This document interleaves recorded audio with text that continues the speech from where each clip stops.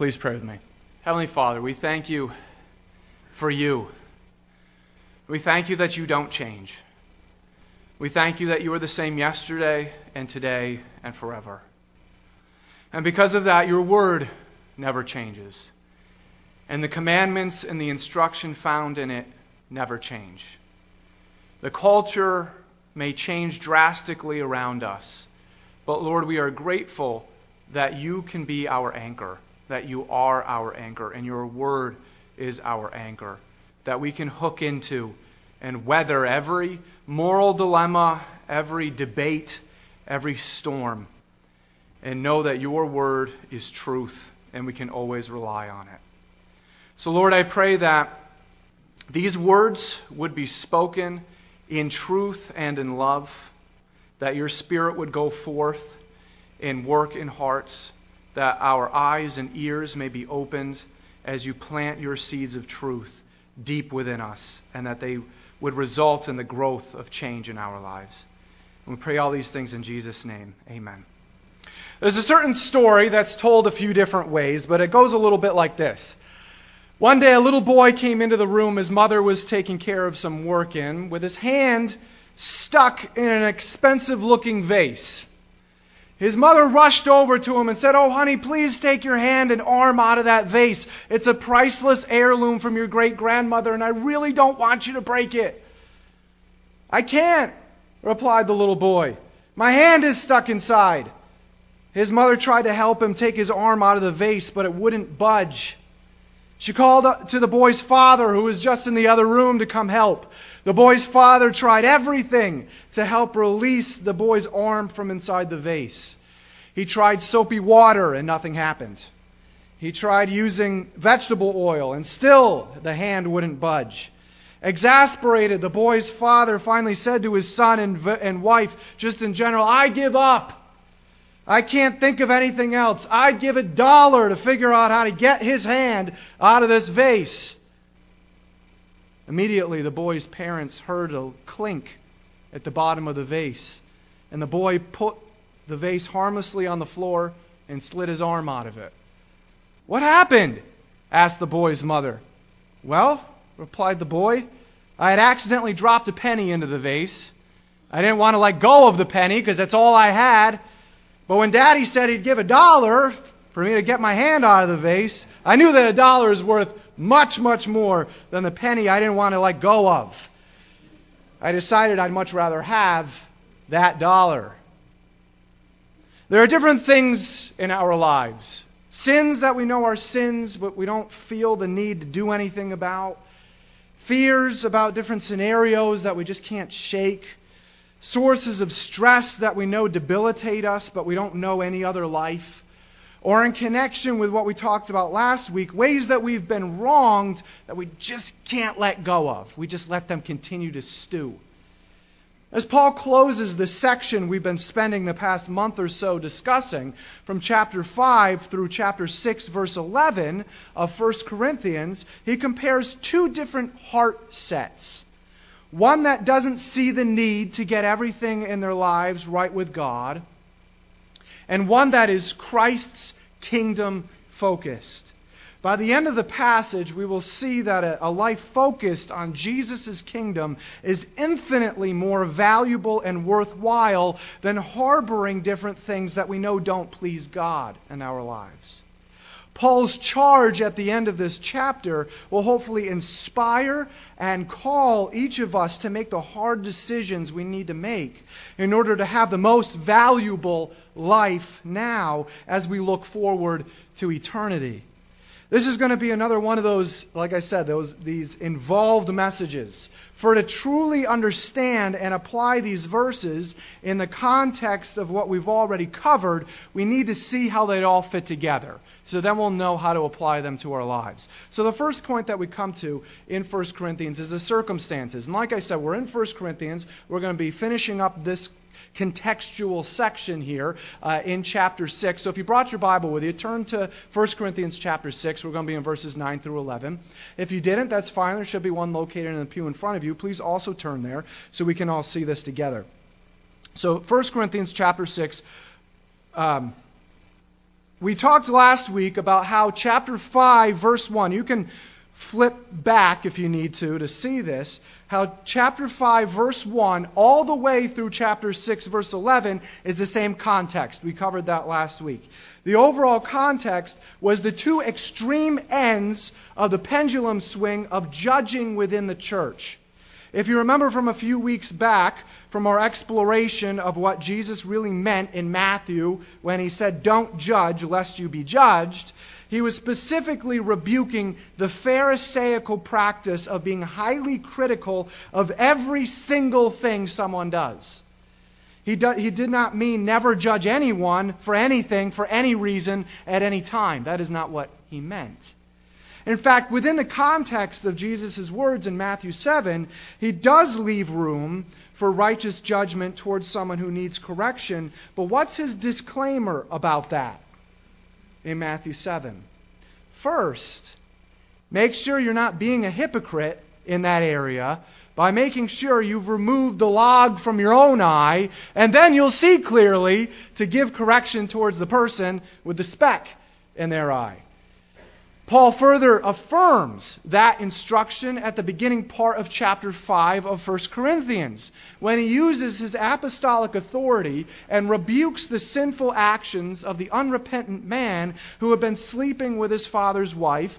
And we read in 1 Corinthians chapter 5, verse 3, "For I on my part, though absent in body, but present in spirit, have already judged him who has so committed this as though I were present." Paul just affirms Jesus' words in Matthew 7. At the same time, Paul rebukes the church for not only their laxity in judgment and church discipline towards this man, who had reportedly had no intention of ever repenting, but their outright full acceptance and celebration of what he was doing. He tells the church, "You are so proud of yourselves. But in reality, you should be mourning in sorrow and shame. And because it's gotten so bad, you should remove this man from your fellowship." We talked about how in chapter 5, verse 11, within this context, this judging does not include kicking everyone out of the church who struggles with a certain sin or is taking steps to correct that sin or who just found out that it was a sin in the first place. What it does mean is that sometimes church discipline is needed towards those who are openly sinning and don't care about it and outright refuse to repent of it. Why? Because of the last verse of our passage this morning, verse 11 in chapter 6. Paul tells the Corinthians that they were once characterized by these sins, but instead of promoting being further characterized by them, they need to live as people who are now characterized by the transformation of the Holy Spirit in every area of their lives. Paul notes in chapter 5, verse 11, that anyone who calls themselves a brother or sister in Christ, but who refuses to surrender every single area of sin in their lives to God's transformation and not take any steps towards correction, not only invites God's personal discipline in their lives, but also invites church discipline as well. Why? Because Paul notes elsewhere, "Husbands, love your wives just as Christ also loved the church and gave himself up for her," and this is what I want to focus on in these verses here, "so that he might sanctify her, having cleansed her by the washing of water with the word, that he might present to himself the church in all her glory, having no spot or wrinkle or any such thing, but that she would be holy and blameless." But the Corinthians had misapplied that instruction Paul had given in a previous letter, now long lost, and applied it to the world around them. Paul pointed out the absurdity of this misunderstanding and misapplication in chapter 5, verses 9 through 10. The Corinthians misunderstood righteous judgment within the church because of their misunderstanding of spiritual freedom. They thought that Jesus died and rose again to give them the freedom to just live their lives however they wanted, when in reality, as Paul closes this section with, Jesus died and rose again to give them the freedom to freely live their lives as pleasing to God as possible. That's what spiritual freedom really means. Whereas the Corinthians were on one end of the pendulum swing in their laxity and righteous judgment, they had also gone too far to the other end of the pendulum swing when it came to judgment and judged each other too much over anything they had been wronged with. Last week we talked about how Paul rebuked the Corinthians for their failure to be good representatives of Jesus' kingdom when it came to judging and church discipline. And he rebuked them in chapter 6, verses 1 through 8, for their failure to be good representatives of Jesus' kingdom when it came to their judgment in being wronged. Albeit just touching the surface, we spent a good deal of time last week exploring how we as believers in this current church age will join with Jesus in being some part of his hierarchical millennial kingdom when he sets it up on earth following the Battle of Armageddon. If you have no clue what I'm talking about, that's okay. That message is up on our website and our podcast. What Paul was rebuking the Corinthians for in chapter 6, verses 1 through 8, is that they had relinquished the responsibility that Jesus would give to them in the future in judging and ruling over the Gentile Christians that entered into the millennial kingdom in their natural bodies, along with the myriad of children that would be born to both them and the Jewish Christians during that millennium, and handed it over to the secular and pagan courts in deciding judgments between them as believers. What personal disputes that should have easily and biblically been handled by the church leadership between the church members, ironically being handed over to the same pagan world who would be deceived by the Antichrist and destroyed by Jesus at his second coming. That was the irony of that. Like we talked about last week, what biting irony was in that. We also talked last week about how Paul is a master at balance when it comes to his arguments and instruction. He instructed the Corinthians in their laxity in righteous judgment. Then he instructed them on the other side of judging each other too much. Now he brings everything back to a balanced middle target, that of an overall kingdom-focused life. So the first point first point that we talked about were the circumstances that Paul is writing into here. And secondly, the characterizations. Now we get to our verses here. Verses 9 through 10. Read along with me, please. Or do you not know that the unrighteous will not inherit the kingdom of God?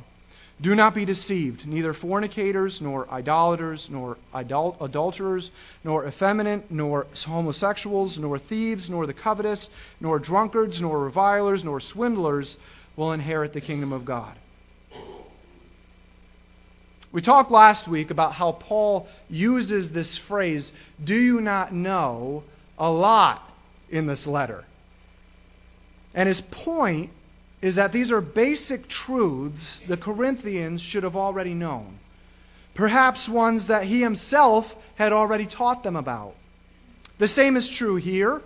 And in verses 9 through 10, Paul is recapping and expanding everything he's said to this point in this contextual section. We talked about a couple of weeks ago, if you compare chapter 5, verse 11 with chapter 6, verses 9 through 10, you'll see that a lot of the same sins are mentioned. You compare those lists with chapter 6, verses 9 through 10 being an expanded version of chapter 5, verse 11. Like we've already discussed, this is by no means an exhaustive list, but is known in Scripture as a vice list, or a list of sins that characterized a culture. And again, it wasn't the culture that characterized or determined what was a sin, but rather a vice list was a list of biblically defined sins that characterized a culture. And I mentioned when we talked about this before that similarly, it wouldn't be much fun, but you could sit down and write a vice list that characterizes America if you really wanted to do that. For Paul's and the Corinthians' world, it was this list of sins included in verses 9 through 10 of chapter 6. Within this same context, not only was this vice list what the Greco-Roman world struggled with the most, But according to the beginning of verse 9, this vice list was a list that characterized the unbelieving world that would not enter the millennial kingdom because they would be destroyed by Jesus and at the Battle of Armageddon. You'll see that Paul writes, "Do you not know that the unrighteous will not inherit the kingdom of God?" Within the context of what he's already said in chapter 6, verses 3 through 4, the kingdom of God he's referring to here is the millennial kingdom that Jesus will set up at his second coming. Furthermore, these specific sins listed in chapter 6, verses 9 through 10, are especially the ones that characterize this unrighteous, unbelieving world that will be deceived by the Antichrist and destroyed at the Battle of Armageddon. That's why Paul says, you better not be deceived by this already condemned world that will only be deceived itself by the Antichrist. The list of sins I've already introduced in chapter 5, verse 11, and I'm expanding on in chapter 6, verses 9 through 10, are ones that you especially should not have anything to do with, and should especially have nothing to do with the church. We've already talked about some of the sins on this vice list when we discussed chapter 5, verse 11 a couple of weeks ago. Namely, idolaters, covetous, drunkards, revilers, swindlers, and by extension of swindlers, thieves. For the sake of time, I'm not going to go into those again. If you want to know what we talked about in connection with those sins, that message is also up on our website and podcast. What I want to discuss further this morning is the expansion of the sin of sexual immorality that Paul generally referenced in chapter 5, verse 11. When we talked specifically about that verse and earlier on at the beginning of chapter 5, how the Bible defines sexual immorality as a whole, I referenced several verses from throughout the Bible. Again, for the sake of time, I'm not going to go over all of that biblical evidence for this definition. But what we saw from looking at the Bible as a whole, both Old and New Testaments, is that the Bible clearly defines the only God-given and God-approved sexual relationship as the one between a married husband and wife. As we also saw, the Bible also clearly defines that any other sexual relationship outside of that marriage relationship between one man and one woman is, as the writer of Hebrews put it, defiled and therefore sin. It seems like Paul has been referencing sexual immorality and specific examples of sexual immorality a lot in this letter, hasn't it? Obviously, the main reason is the situation he had to specifically address had everything to do with sexual immorality.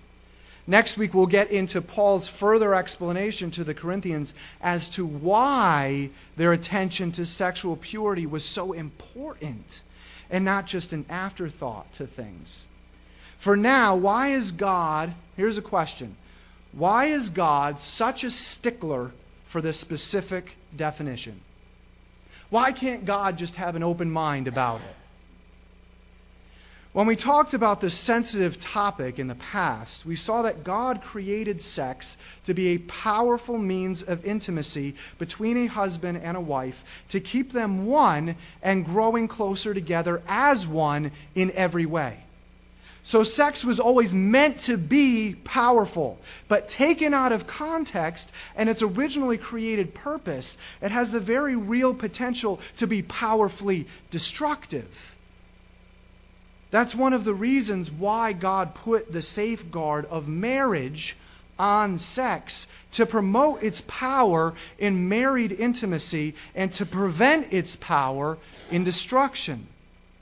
Why the strong emphasis on marriage and marriage between one man and one woman? Why can't sex equally be pleasing to God between two people in a committed relationship?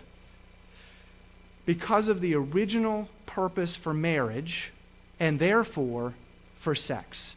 When God created the first man and first woman in His image, He created marriage at the exact same time. Marriage and being made in the image of God are inextricable from each other. In fact, Genesis 2:22 through 24 clearly tells us the Lord God fashioned into a woman the rib which he had taken from the man and brought her to the man. You can think of God as walking her down the aisle, so to speak. The man said, "This is now bone of my bones and flesh of my flesh. She shall be called woman because she was taken out of man." And you'll see I emboldened these. "For this reason, a man shall leave his father and his mother and be joined to his wife, and they shall become one flesh." So we see that biblical definition of marriage and therefore sex right here in these 3 verses right here.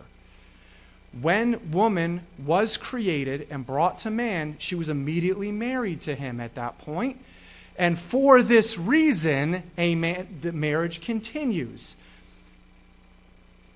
Man and wife, and they shall become one flesh. See, the creation of woman from man, both in God's image and God performing the first marriage ceremony, along with giving his purpose for marriage, all happened at the same exact time. In addition, what else's purpose is also created and established at the exact same time as the rest of this? They shall become one flesh. That means in every way, including, and for our current discussion, most importantly included, physically and sexually. We see that blueprint inextricably tied to the blessing that God gives to the first married couple and what that blessing included. God created man in his own image. In the image of God, he created him. Male and female, he created them.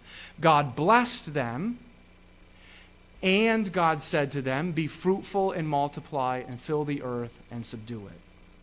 The blessing that God gave to the first sexual union between the first husband and first wife was the blessing of having children.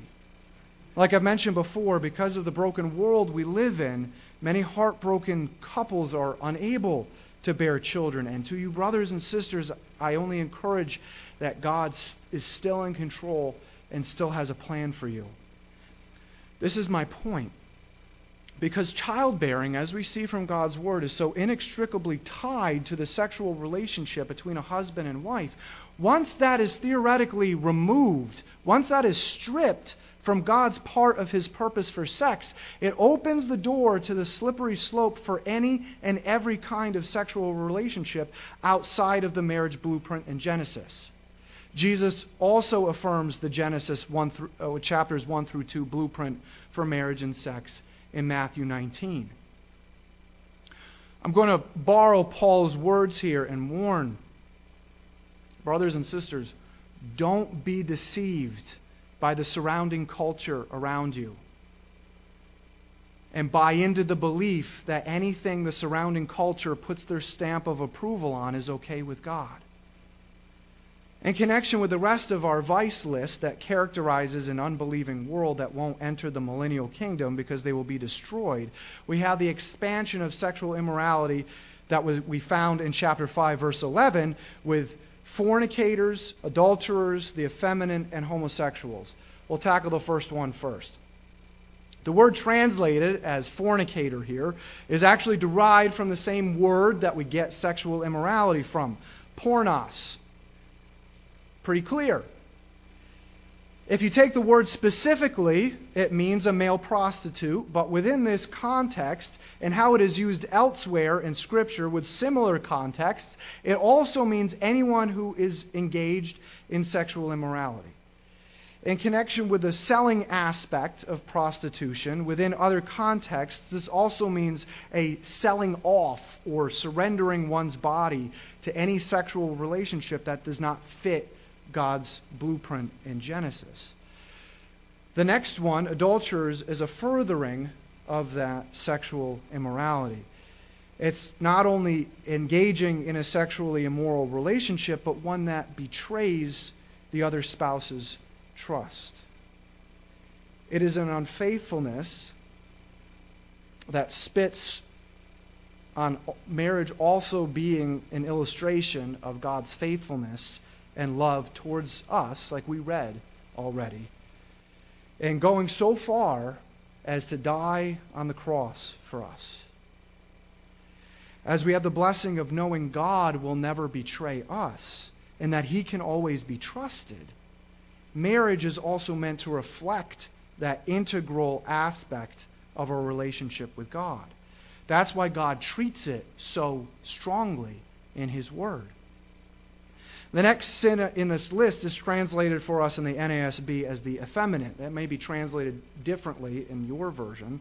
This does not mean any man who has any interests or hobbies that is not considered manly by a culture or he carries himself a certain way. That does not mean this at all. As delicately as I can put this, this term is referring to a man who willingly allows himself to be the subjected person in a homosexual relationship. I'm sure I don't need to explain any further than that. That is directly connected to the last sin in this vice list we'll tackle today, and that's homosexuality. This is not referring to a victim of this relationship because it's also translated from a combination of two Greek words, the word for male and the word for bed.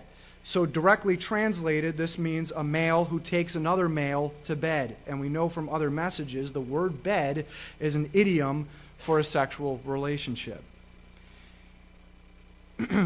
Anyone who thinks that homosexuality in Paul's day was not as interwoven into the culture as it is today is sorely mistaken. According to one biblical scholar, and I quote, homosexuality was especially characteristic of Greco-Roman society. The Greek philosopher Plato celebrated homosexual love in his work entitled The Imposium. 14 of the first 15 Roman emperors were homosexual or bisexual. At the time of Paul's writing 1 Corinthians, the Roman Emperor Nero was about to marry the boy Sporus, only noteworthy in its formality, for it was encouraged in Roman society for a man to have sexual relationships with other men before they got married to a woman. It was encouraged for them to explore that. Since we saw that God's original blueprint for marriage and therefore sex included the bearing of children and that was inextricably tied to man and woman being created in the image of God, it's no wonder that when Paul described what when humankind denied God as their creator and rebelled against the law that he had written upon their hearts, God allowed them to do whatever they now wanted to do with their newfound freedom. And what did humanity immediately want to do with their newfound freedom? It's very telling. As they denied God as their creator and therefore denied him being made in his image, they showed that by immediately engaging in the complete opposite of what God created sex and marriage to be. We read, that is why God abandoned them to their shameful desires. Even the women turned against the natural way to have sex and instead indulged in sex with each other. And the men, instead of having normal sexual relations with women, burned with lust for each other. Men did shameful things with other men, and as a result of this sin, they suffered within themselves the penalty they deserved. One cannot hold the belief that the Bible is the Word of God and at the same time believe that they can pick and choose which parts they want to agree with. I'm sorry. That is an immature and illogical way of handling the Bible, of handling what we believe to be God's Word. I wanted to simply bring out what the Bible instructs on the subject, not to bash anyone who struggles with any of these sins listed on this vice list or any other sin that's not listed on this list, but to give the biblical definition.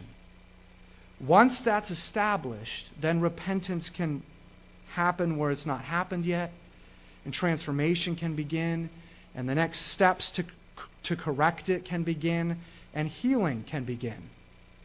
Having homosexual, bisexual, or transsexual desires may always be something that someone, even a redeemed believer, struggles with.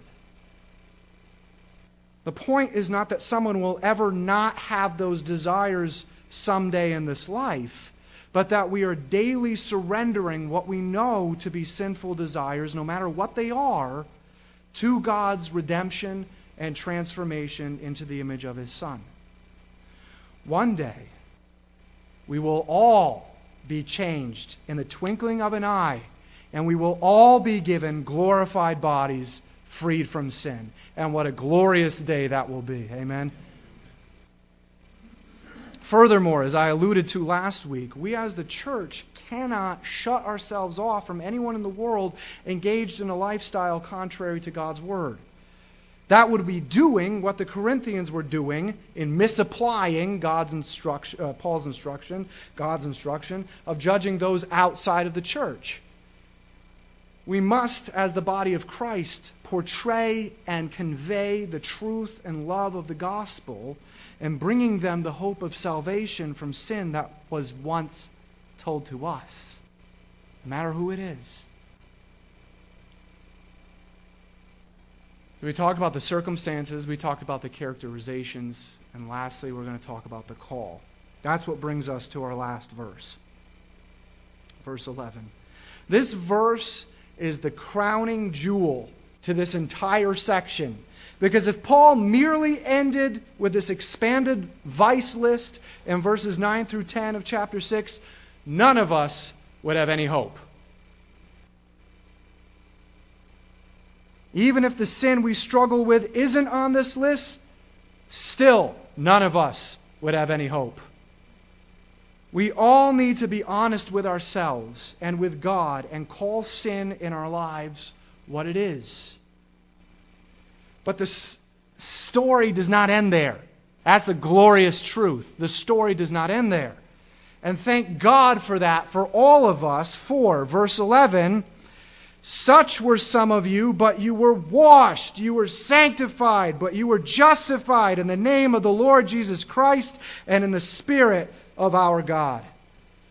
If we have recognized that none of us is perfect, we've sinned, we continue to sin, we don't and cannot measure up to God's perfect standard, and we need a Savior from that sin, we're in the best place we possibly can be. A lot of people would never want to admit to that, and they see that as a weakness. But if we're in that place, that's the greatest place of strength. Why? Because then we can accept the gift that Jesus died on the cross and rose again 3 days later to give to us. And like that little boy at the beginning of our message this morning realized about $1 in comparison to a penny, it's the greatest gift we could ever receive. What do we receive? Not only do we receive forgiveness from that sin and therefore reconciliation with Almighty God, but we receive God Himself literally indwelling us. I don't know how many of us recognize the tremendous power that God residing within us gives to us. We keep falling down time and time and time again and beat ourselves up about it time and time and time again, sometimes for years without realizing the washing and sanctifying and transformative power that has been extended to us and can be fully utilized on a daily basis. God has already justified us. Amen. He has already declared us legally righteous in His sight by the transferred righteousness of Jesus over to us. Whereas the prevailing Jewish understanding was that they had to earn God's love by their obedience to Him, we have the gift of already being seen as righteous in His sight. We obey His commandments and His standards now, not out of fear of tripping up, but out of our love for Him and our gratitude for His gift of justification to us. So because of that freedom, if there is anything we have not repented of and haven't started to take steps to correct, verse 11 of chapter 6 of 1 Corinthians is an inspiring call to get those things right with God. It's not for fear of losing our salvation, but for excitement at how God can grow us even more and use us even more. As has been mentioned in connection with the other verses in chapter 5 and beginning part of chapter 6, let us be excited about the spiritual freedom we've been given to be as pleasing to our King as we can be with the way that we live our lives. Let us be excited about giving up that harbored sin, finally having freedom from it and surrendering it to the transformative power of the indwelling Holy Spirit. Let us be excited about all that God will do in our lives and the breathtaking ways He will use us when we cast off those burdens of sin and there's nothing between us and Him.